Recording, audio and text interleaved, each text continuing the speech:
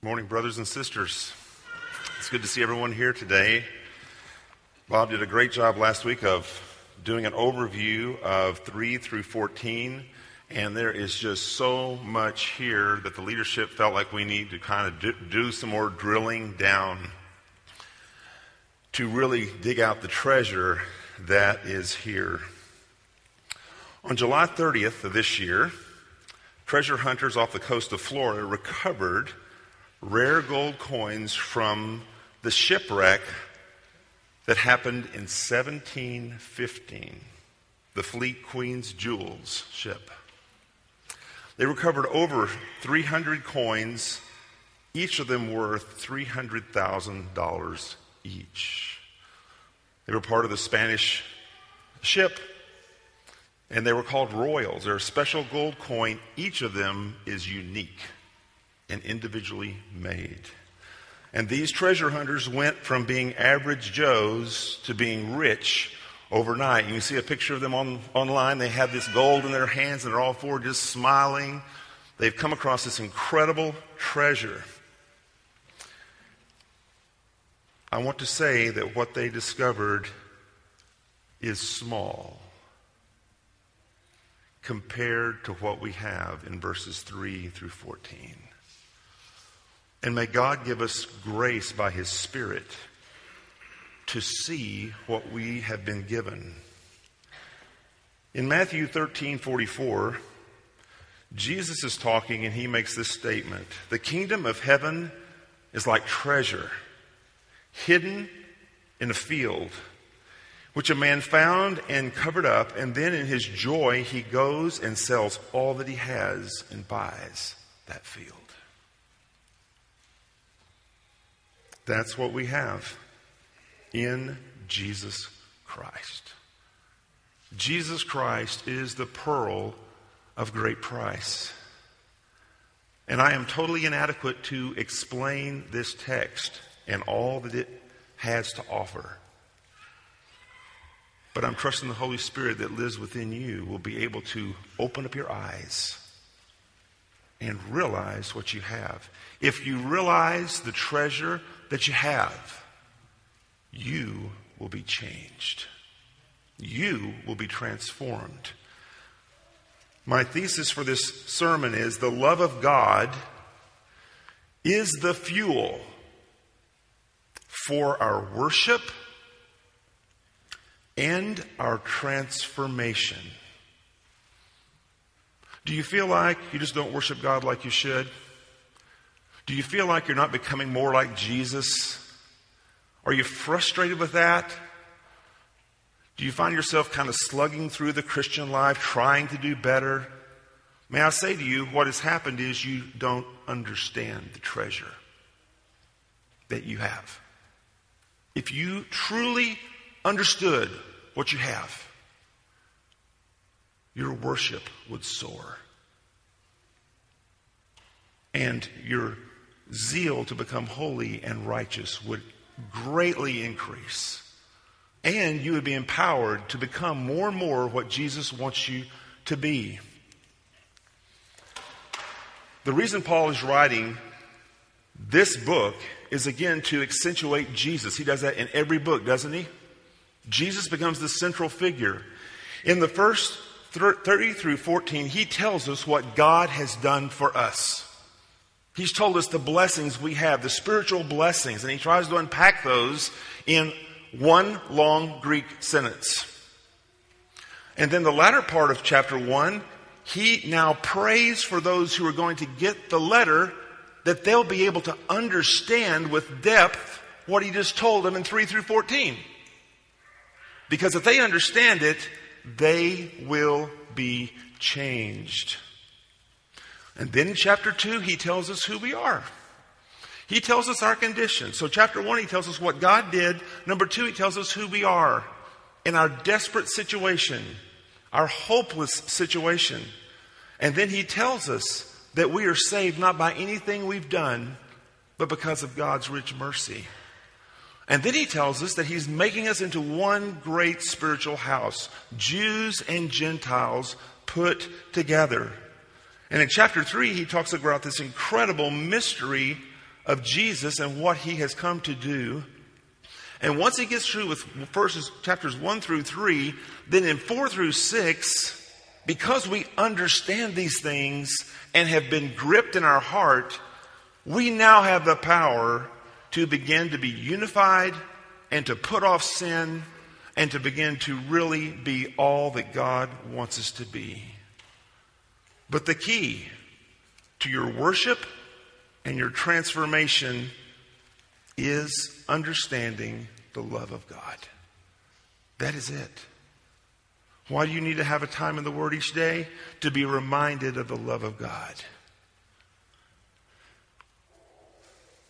Our problem is that even though we are Christians, we still can be self-focused and are all about our own glory and our own pleasure. Paul, in this letter, seeks to reorient us around the glory of God and his pleasure. We have to get our orientation straight. It's about God and his glory. But our natural tendency is to focus on ourselves and to distrust God. Why is it hard for us to hang on to the love of God?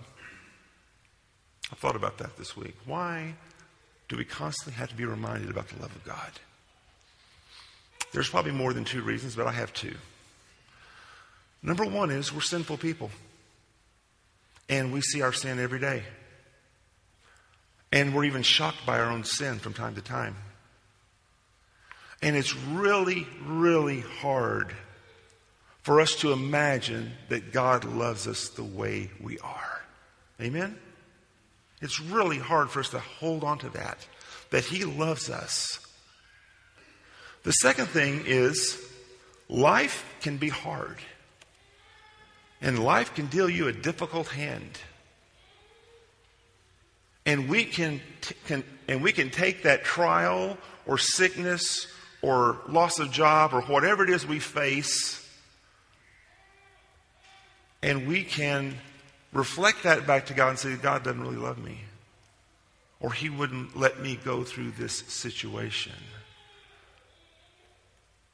May I say to you that as you look at our country and you look at the world around us and where it's headed, we're not on a happy little path. There's lots of challenges, lots of pain out there.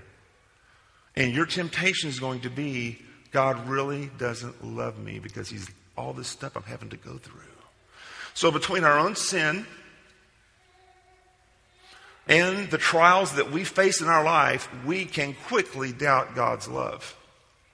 Once we do that, worship shuts down. Once we do that, transformation, becoming like him, shuts down.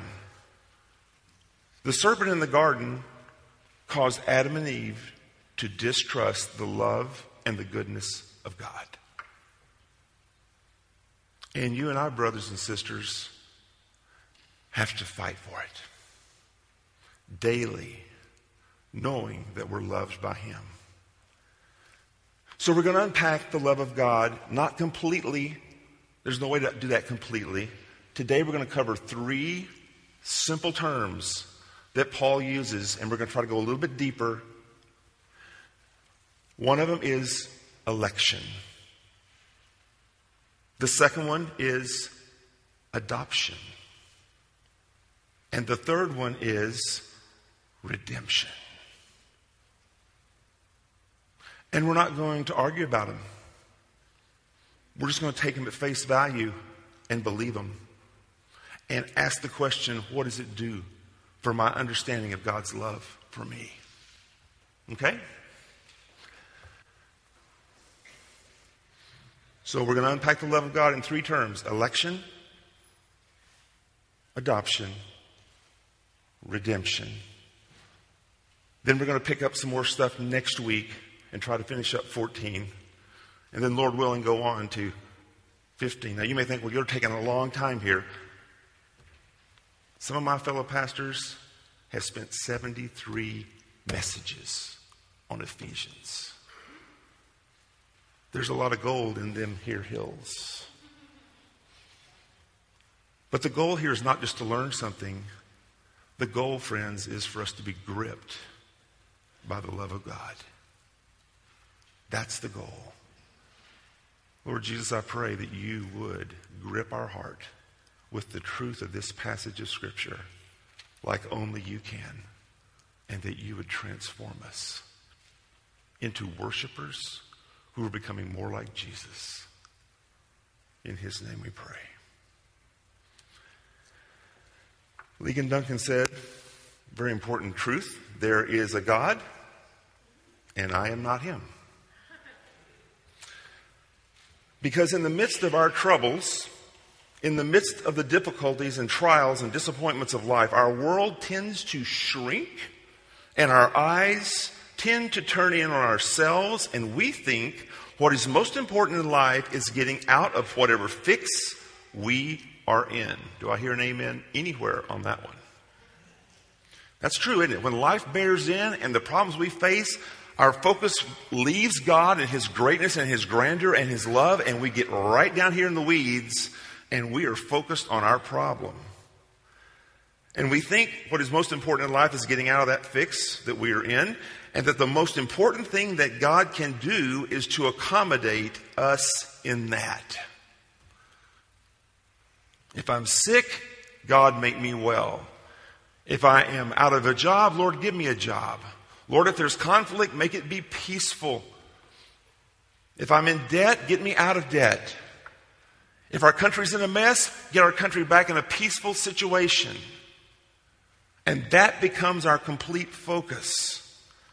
And that becomes what's most important to us, because we are all, even though we're saved, we still focus on ourselves in our situation. Martin Lloyd-Jones observes, much of the trouble in the church today is due to the fact that we are so subjective, so interested in ourselves, so egocentric. That is the peculiar error of this present century, and I would say in all centuries. We don't have the corner on that market. We must not start by examining ourselves and our needs microscopically. We must start with God and forget ourselves. Jones goes on, there is no more true test of a Christian profession than to discover how prominent this note of praise and thanksgiving is in our life. You're either God-centered, Christ-centered in your thinking, or you are egocentric in your thinking. And may I suggest, it's a battle every day. It's a battle when you open your eyes, isn't it? As we deal with all that life has to bring to us and the surprises that we face. So the question I have for you today is, not are you a Christian or you're not a Christian? That's an important question. But if you're a believer here today, are your thoughts Christ-centered, Christ-focused? Or is it really all about you and how Jesus can help you? So we look at the first term that he talks about here. He talks about election. In verse 4, even as he chose us in him before the foundation of the world, that we should be holy and blameless before him. We were chosen before the foundation of the earth. You were chosen before the foundation of the earth. Wayne Grudem in his systematic theology says this: election is an act of God before creation in which he chooses some people to be saved, not on account of any foreseen merit in them, but only because of his sovereign good pleasure. Before the foundations of the earth were laid, God chose a people from every people, tongue, tribe, and nation to put his love on. If you're a believer here today, he loved you before the foundation of the world. He loved you before the foundation of the world. Now, who are we? Well, Romans 3:10 tells us there is none righteous, not even one. There is none who understands. There is none who seeks God. All have turned aside. Together they are and have become useless. There is none of who is good. No, not one. Because of the fall of Adam, everyone was turned against God. Every one of us in this pew at one point were a rebel against God. And yet, before any of that happened, before we even came into existence, He chose us before the foundation of the world. Now, you have people who love you. You have your parents who love you. They loved you from the moment you were conceived. And they loved you despite how you've lived. And they persevered and gone on. But I tell you, you have a heavenly Father, if you're a believer in Christ, who loved you before the world began. You were chosen before the world began. Election means that He set His love on you. And long before we ever existed, or even before the world existed.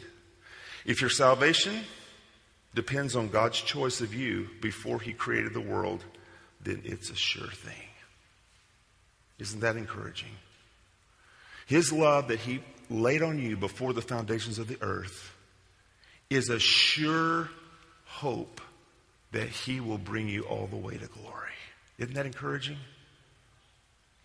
That you weren't just an afterthought. He didn't, after the fall in Genesis 3, go, oh my goodness, look what happened here. We got to come up with a plan.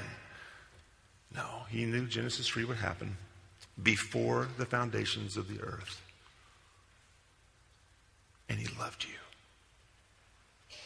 He knew you, and He loved you. That right there is tons of fuel for your worship. Amen? He loved you longer than you existed.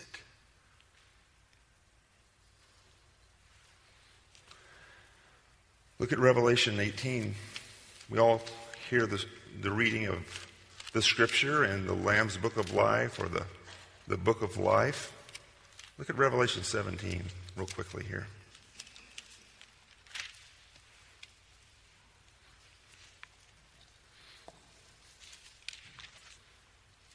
He's talking about the beast in verse 8 of 17. It says, the beast that you saw was and is not and is about to rise from the bottomless pit and go to destruction. And the dwellers on earth, whose names have not been written in the book of life from the foundation of the world, will marvel to see the beast, because it was and is not and is to come. Who will follow the beast at the end of the age? It will be those whose names were not written in the book of life. And when was it written? Before the foundations of the earth. You have been loved before the foundations of the earth. So, election. All right? Number 2, adoption. Verses 5 and 6. In love, He predestined us for adoption as sons through Jesus Christ, according to the purpose of His will, to the praise of His glorious grace, with which He has blessed us in the Beloved. He chose us. That means we're what? Predestined to be what? Adopted. There is no question about it. Now, we have limited predestination from time to time, don't we? We go online and we do Orbitz, or we do some airline, and we make a selection, don't we? And we pick a flight and we pay for it. And Lord willing, there's a seat there for us when we get to the terminal. And we're predestinating ourselves to go where? To this location, to take this flight. Because God loved us before the foundations of the earth, we were predestined to be adopted as sons. Look at Acts 4:27. We read here, this is Peter talking to the crowd about Christ, this crowd who crucified Him just months ago.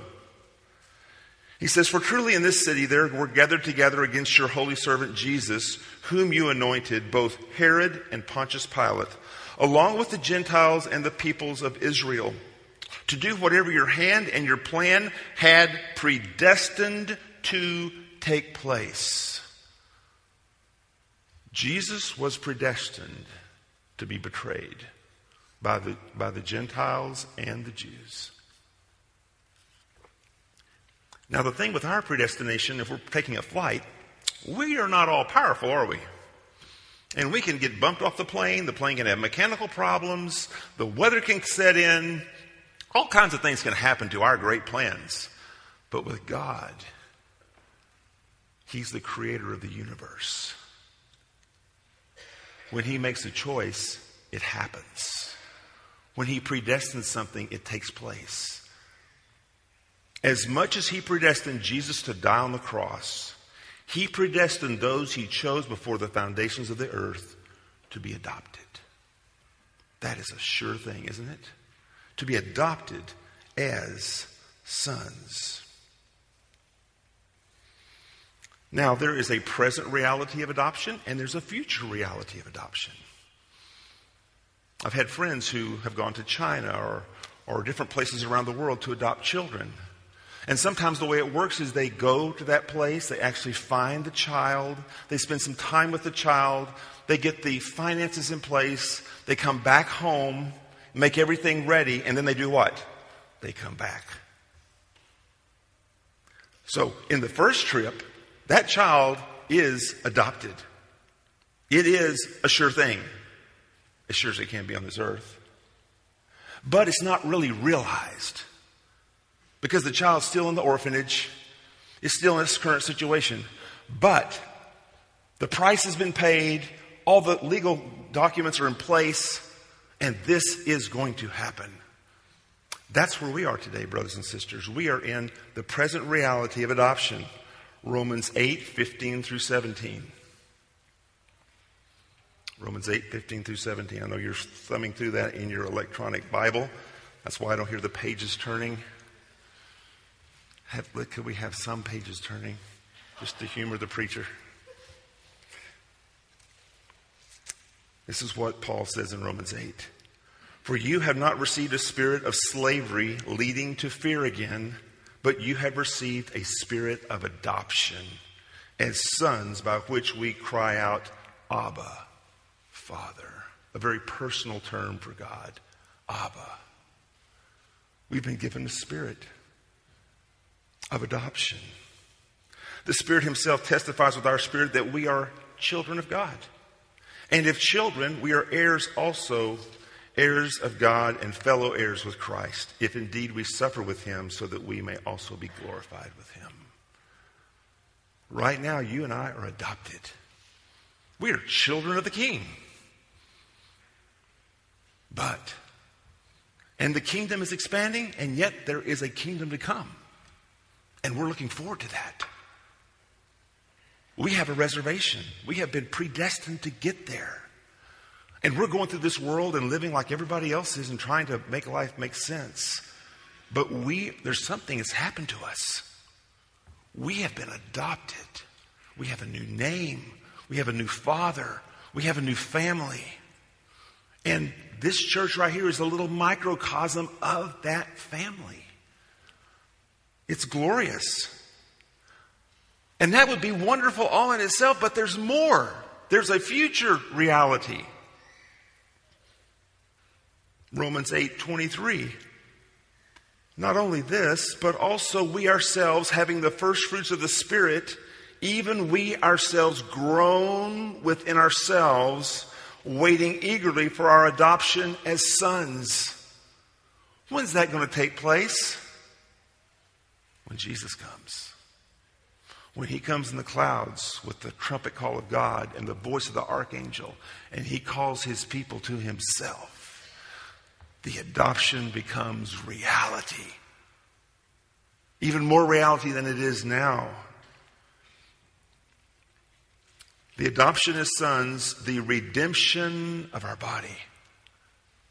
We're all waiting for that. The Bible even says that the creation is groaning. The earth and creation is groaning, waiting for Christ to return and make everything right. And you and I are groaning and waiting for Him to come. The last words in Revelation are, "Come, Lord Jesus, come." Do you feel that today? Is that your heart desire? Lord Jesus, come. Come. Finalize my adoption. Bring in the kingdom. Rule and reign. Bring in righteousness. Deal with sin. Bring justice. Oh, Father, do that. One pastor states part of his plan is to glorify himself by reaching down into the gutters of sin and adopt certain miserable street urchins to be his own sons and daughters. How do you like being a miserable street urchin? But that's what we were, weren't we? Even if we looked presentable. In our sin, we were in the gutter. And we were headed for destruction. And yet for God in his glory was to reach down and pull us out. And not just clean us up a little bit and send us on our way, adopt us into his family. Does that really hit home with you? Does it really hit home that you are his? That he has adopted you?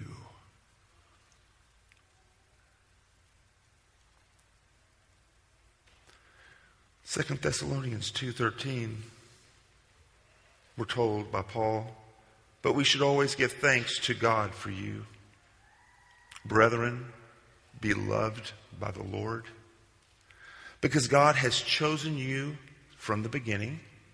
Sounds familiar, doesn't it? Chosen you from the beginning for salvation through sanctification by the Spirit and faith in the truth. We're called beloved. We're loved. We've been chosen before the foundations. We have been given a new name. We have been adopted. We're children of the King. Sometimes I come up and greet you as brothers and sisters. Because we're what? We're all part of the same family. Or I'll greet you as saints.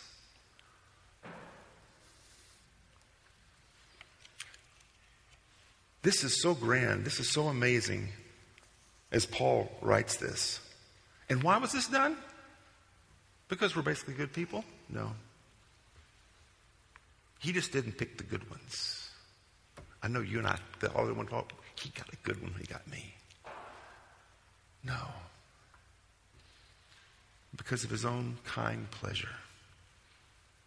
His own pleasure to rescue a people. Was he required in any way to rescue anyone from their sin? When Adam and Eve rebelled and the whole human race rebelled and continues to rebel, is he obligated in any way to throw out a life vest? The scripture is clear. We are by nature children of what? Wrath. But because of his kind intention, he did an incredible thing. Adoption is very personal, isn't it? It is very personal. We get to know our Father, our new father and son. A wealthy businessman could adopt some poor children from an orphanage and give them everything that money could buy. But what if the businessman were too busy with his many enterprises to spend any time with the children? No doubt their physical situation is better than it was when they were in the orphanage. But every child craves to know and be loved by his father. That's the message of this passage, is this great God is your Father. And he chose you before the foundations of the earth. You were an afterthought. You didn't even exist, but he knew you. And he set his love on you. And it was more than just setting you free to live your life the way you wanted. He adopted you into his family. It was very personal. It was very caring. I work with a man at College Plus who has 7 children. I think 4 or 5 of them are adopted. He himself was saved later in life. He was a street urchin pulled out of the gutter and set on a solid rock, Jesus Christ. And now he is reaching out to those children whose parents don't even care if they exist, and is welcoming them into his home. Adoption is very personal. You ask anybody about the love it takes to adopt, it is huge. Because you don't have to adopt, do you?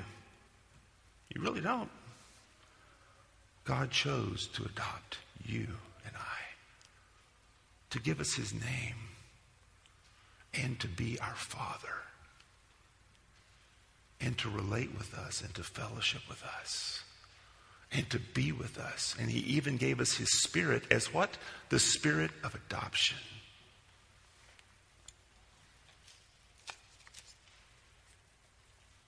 Wow. So, we said if he chose us, that gives us security, right? How much more if he adopted us? Are we now more secure? Yes, we are. Our salvation is secure because he has now made us his own. And then third is redemption. Election, adoption, redemption. Verses 7 and 8. And that's all we're going to get to today. In him we have redemption through his blood, the forgiveness of our trespasses, according to the riches of his grace, which he lavished upon us in all wisdom and insight. Our redemption is in him. If you look through this passage, blessed be the God and Father of our Lord Jesus Christ, who blessed us, what? In Christ, with every spiritual blessing, even as he chose us in him before the foundation of the world, that we should be holy and blameless before him. In love, he predestined us for adoption as sons through Jesus Christ, according to the purpose of his will, to the praise of his glorious grace, with which he has blessed us in the beloved. That's Jesus, in the beloved. In him we have redemption through his blood, the forgiveness of our trespasses, according to the riches of his grace, which he lavished on us in all wisdom and insight. All of this is because of one person, Jesus Christ. Our redemption is in him. Leon Morris says this about redemption. When the first century Romans heard the word redemption, they immediately thought in non-religious terms. It brought to mind the common picture of a slave being purchased and then set free. That's what redemption was. Buying a slave and then setting them free. Every Gentile in the Roman world would have thought of this when he heard the word redemption. The greatest need of every person, whether he recognizes it or not, is that he must be redeemed. Because of the fall, we are all born slaves to sin. And no matter how hard we try, no matter how much we read our Bible, no matter how much we go to church, no matter what kind of good deeds we do, there's no way we can pay enough to redeem ourselves. We can't. The slave in the Roman Empire, there was no way he had enough money to pay his way out. That was his destiny. He was a slave. He wasn't a son.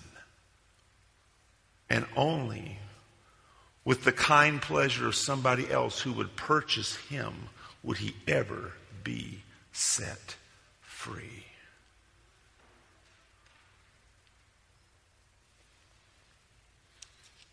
Implicit in the biblical doctrine of redemption is that God did something for us that we could not do for ourselves. We were enslaved to sin and had no power or means to free ourselves. God did not need our help in paying the price. In fact, it is an insult to Christ if we think that we can add anything of our own to the great price that he paid. If someone offered you a gift that was worth thousands of dollars and you reached into your pocket and gave him a penny to pay for it, you would insult him. Jesus graciously paid it all. We can do nothing except to receive his gift. And then, as a result, that's going to change our worship, and it's going to change the transformation of who we are. Where were we? Let's turn to Matthew 18. The Bible gives great pictures of what this was like. And there's no greater one than this one here. Matthew 18, verses 23 through 28. Peter's asking the question, how many times can we forgive a brother? And then Jesus comes in with this parable. Therefore, the kingdom of heaven, this is verse 23, may be compared to a king who wished to settle accounts with his servants. And when he began to settle, one was brought to him who owed him 10,000 talents. And since he could not pay, his master ordered him to be sold with his wife and children and all that he had, and payment to be made. So the servant fell on his knees, imploring him, have patience with me, and I will pay you everything. No way. That was a complete lie. He couldn't do it. There was no way. He could have thought he could have done it. There was no way he could ever pay 10,000 talents. There's no way. And out of pity for him, the master of that servant released him and forgave him the debt. That's us, brothers and sisters. We thought we could pay the debt. We thought we could live a good enough life to please God. There's no way on God's creation we could have ever done that. It was purely the mercy of the King who paid your debt, who paid my debt. Do we fully appreciate that? Or has it become something that we've heard so much that it's just kind of hardened us? You were redeemed. A price was paid for you to set you free from being a slave throughout eternity. It was out of the mercy of the King that he did that. 1 Peter 1, 18 and 19. Knowing that you were not redeemed with perishable things like silver or gold. He didn't pay silver or gold for you. From your futile way of life inherited from your forefathers.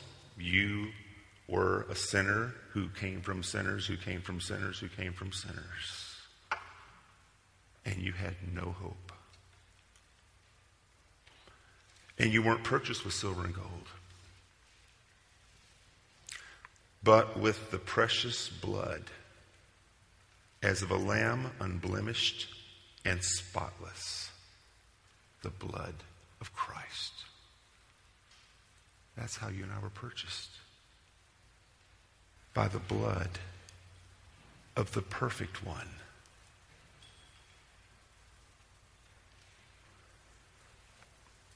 Do we understand how personal that purchase was? God just didn't slaughter 10,000 cattle on a hill and you now have your salvation. He sent his only Son. May we never lose sight of that. That you were purchased at a great price. I was purchased at a great price. I was loved. Truly loved beyond what anybody else could ever do for me. In paying a debt I could never pay. Ever. 1 Corinthians chapter 6, Paul drives this home. He says, verse 20, you are not your own. You were bought with a price. Do you think it's all about you? Do you think it's all about your life and all about what you have going on? You have been purchased by the blood of Jesus. And you're no longer your own. You're bought with a price. No matter your situation in life, no matter what you have accumulated, no matter what the situation is, you are not your own. I am not my own. I have been chosen, I have been adopted, and I have been redeemed. And Paul finishes that verse by saying, so glorify God in your body. He's talking about sexual immorality. And he says, listen, you're over here giving your body to this and this and this. Don't you know that you are not your own? That you were purchased with the blood of Jesus. Therefore, quit giving yourself to this and give yourself to him.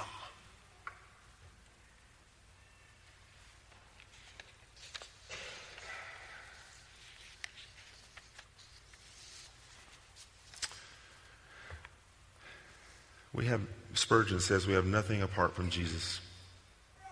Our wealth of mercy is all in Christ. Whatever spiritual blessing you need, God has given it to you in Christ.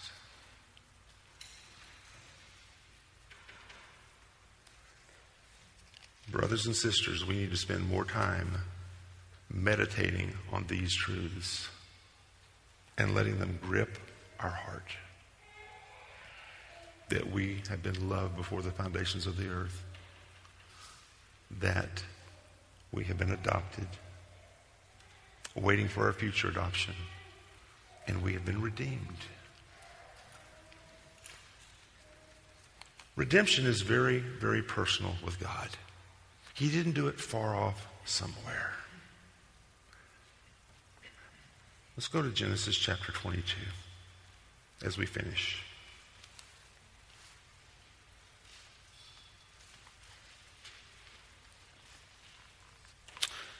We have a picture here of redemption. Not only was it a sacrifice for Christ, an incredible sacrifice, it was a sacrifice for the Father as well. Remember the story? God tells Abraham to take his son Isaac up to Mount Moriah and to sacrifice him. Remember that?